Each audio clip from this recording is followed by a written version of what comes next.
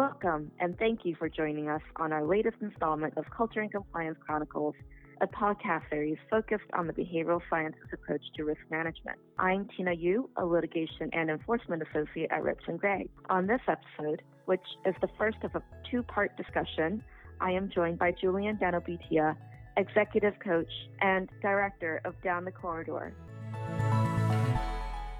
Julian, why don't you introduce yourself to our audience? Thanks, Tina. Hello, everybody.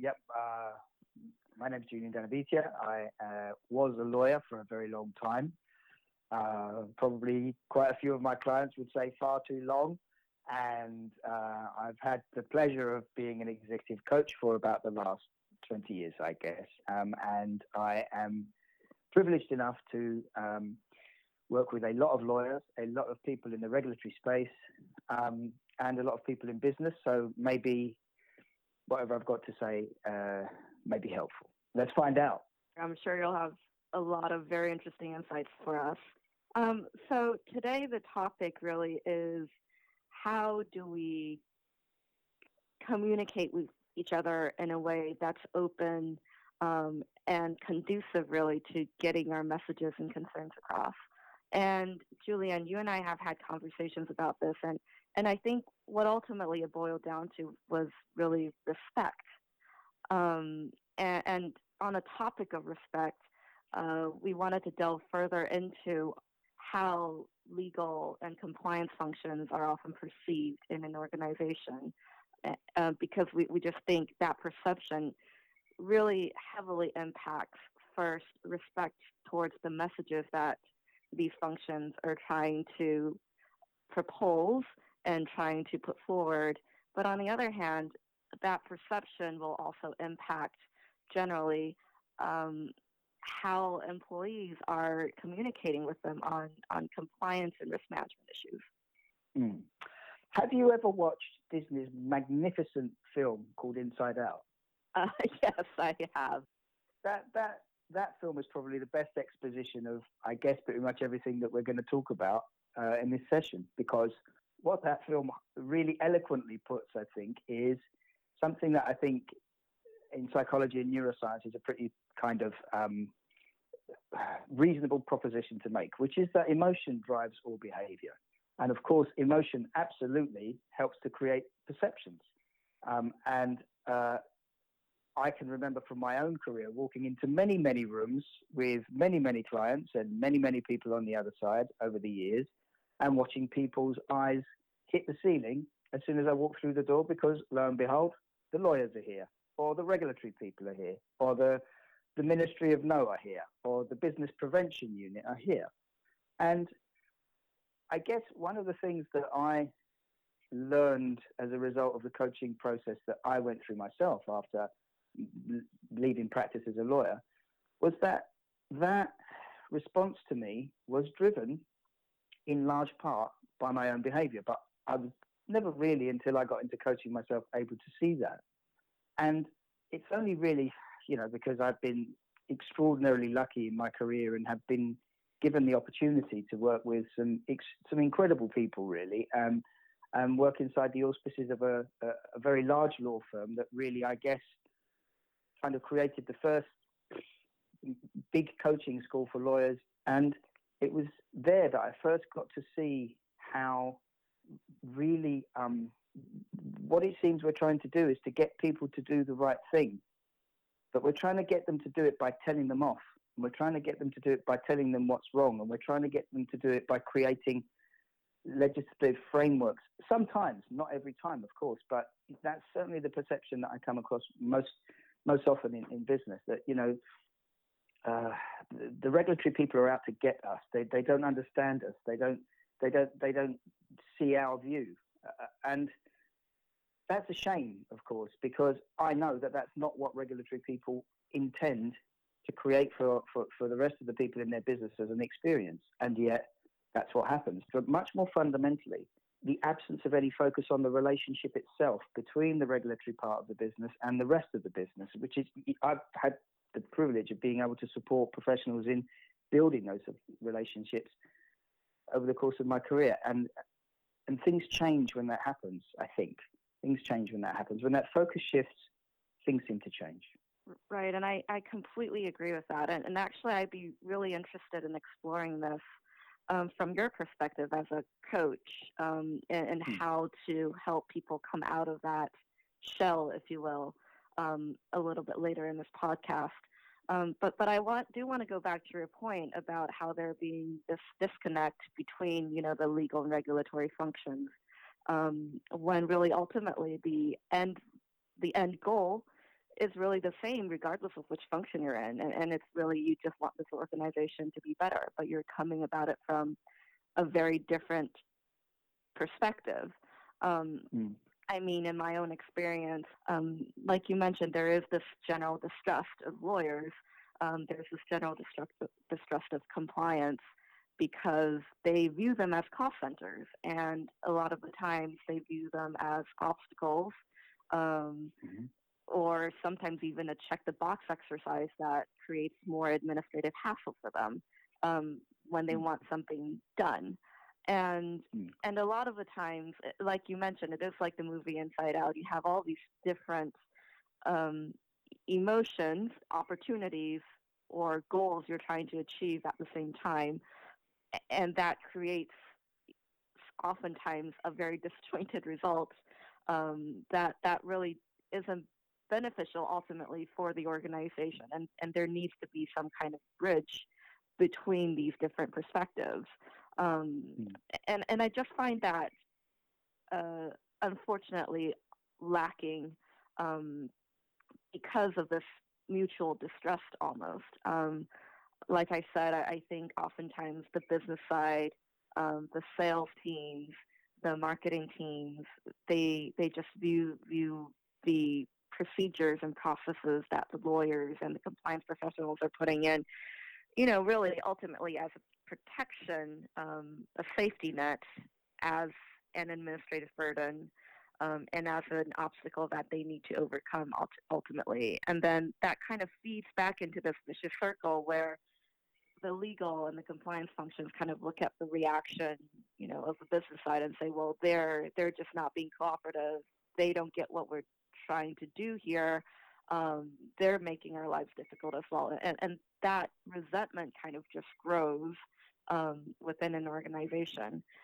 So it just seems so important to me that there needs to be these open lines of communications on what each department or each function is trying to do, and how the other is actually supporting that instead of hindering it. And I just don't think that is happening often enough.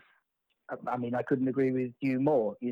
I don't know if the training is vastly different in the US from the training here in the UK, but I am absolutely sure they've got, what I got told about was rule one, which is that you've got a duty to your client, you've got a duty to the court.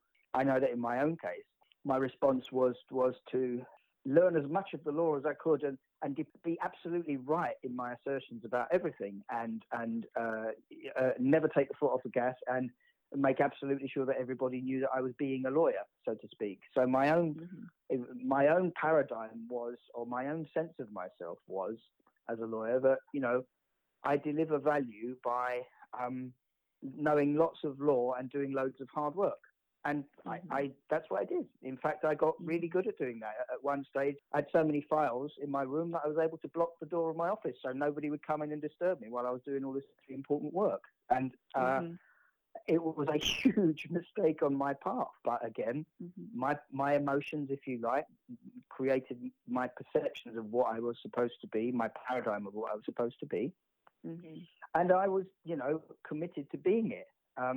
And the one thing that I never focused on was the relationship, relationship with anybody really, or to put it more bluntly, or more clearly, I hope, the experience that I was creating for other people around me, right? Because I wasn't aware of the experience that my own emotions were creating for myself, right?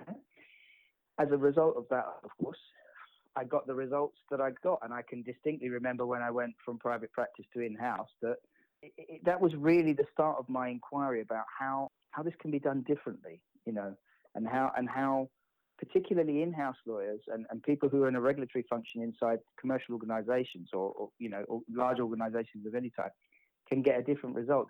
The irony is that I've worked with a lot of in-house teams, and the in-house legal function almost invariably is the only function that joins up all of the other functions in any organization. So they already have this incredible network because they get access to those parts of the business that maybe some others don't get to the same extent. So therefore, for an in-house legal team, I think the key is maybe, and this is a very, it's a huge generalization because each team is different, each business is different, but it may be around shifting the focus towards the relationship and away from the file that's on the desk. If you're able to build a relationship with another part of the business in a way that you haven't previously, what you may then get is a very different result. If I tell myself that they're wrong and they're bad, and I tell myself that my job is to get them while they're doing the bad thing that they're doing, they probably will be, right? That's probably what I'll discover. And I'm thinking about, I don't know, the Stanford prison experiment, where we experienced a situation where you got two very nice, decent groups of students who were asked to play, different roles, prison guard, prisoner, and who within a matter of hours were turning up the dials on the electric shock machine so high that everybody thought that, they were going to kill each other. And it only took a few hours. So what I'm saying is that I think that the role of, the in-house legal function or the in-house regulatory function is one factor. But I think that function sits within a wider culture inside any organization. I think that regulatory people can be an enormous driver of change inside those organizations, as can lawyers. I really like the perspective that, the legal compliance function, they actually do see a very big slice of what's going on within the company. And if there's a way to kind of bridge that communication channel, then they could actually play a very, very important role. And that's not just limited to the very dry legal issues. They could really become a core, if you will, of maintaining the company's cultures, maintaining the company's values, because they have such a broad insight into the going-ons. And I do think, like you mentioned, it is a shame when these roles become pigeonholed into what many perceive as a traditional legal compliance regulatory role. I really like that visual where you said you're kind of in your office and you had just files stacked high that was blocking your way out the door. I think that image portrays, I think, very accurately how some of the more traditional legal roles have been viewed. And I think we do need to, physically take that first step and physically remove those files and binders and open that door and start talking to people when you're within an organization. I have spoken to various in-house counsel, and it's interesting when they tell me the biggest difference between their roles within a law firm and within the organization is they kind of have been forced to become people. It's translating, why is this a big issue? Why does this have potential repercussions on the company and what you do? And taking that very foreign and cold legalese and making it into something that's acceptable, that's understandable, and something that can be easily embraced by the rest of the organization. And I think that really is one of the key roles about being a lawyer that, like you said, isn't always communicated in law school. I know that it wasn't just, well, I mean, I just don't think it was a conversation. An audible level was taking place inside the law. Having a coaching session this morning with a general counsel of a big organization. What she is general counsel inside a commercial organization, and many of her peers want a lot, is for private practice lawyers to take this relationship-based focus on too, because they have the same issues as well. It's very, very hard for a GC to go and instruct a law firm and say, we need to be in Italy next Tuesday, and please get me something that is appropriate or fit for purpose that I can present to my board around the regulatory issues. So it needs to be succinct and clear, and receive 50 pages of War and Peace with an invoice attached to it. That's not really focusing on the relationship. That private practice lawyer at that point is not really focusing on the experience that he is creating for that general counsel who's tried to be clear about what she needs in order to help her business move more forward from a regulatory perspective. So my sense is maybe there's a role for private practice lawyers and in-house lawyers and regulatory people to play in concert by all helping each other to shift this focus. For shareholders, this is probably quite relevant. I don't think that there are many shareholders who are thrilled at the idea of risking their return on capital employed by putting their cash into an organisation that's all foul of the regulatory requirements that they're subject to. Mm-hmm.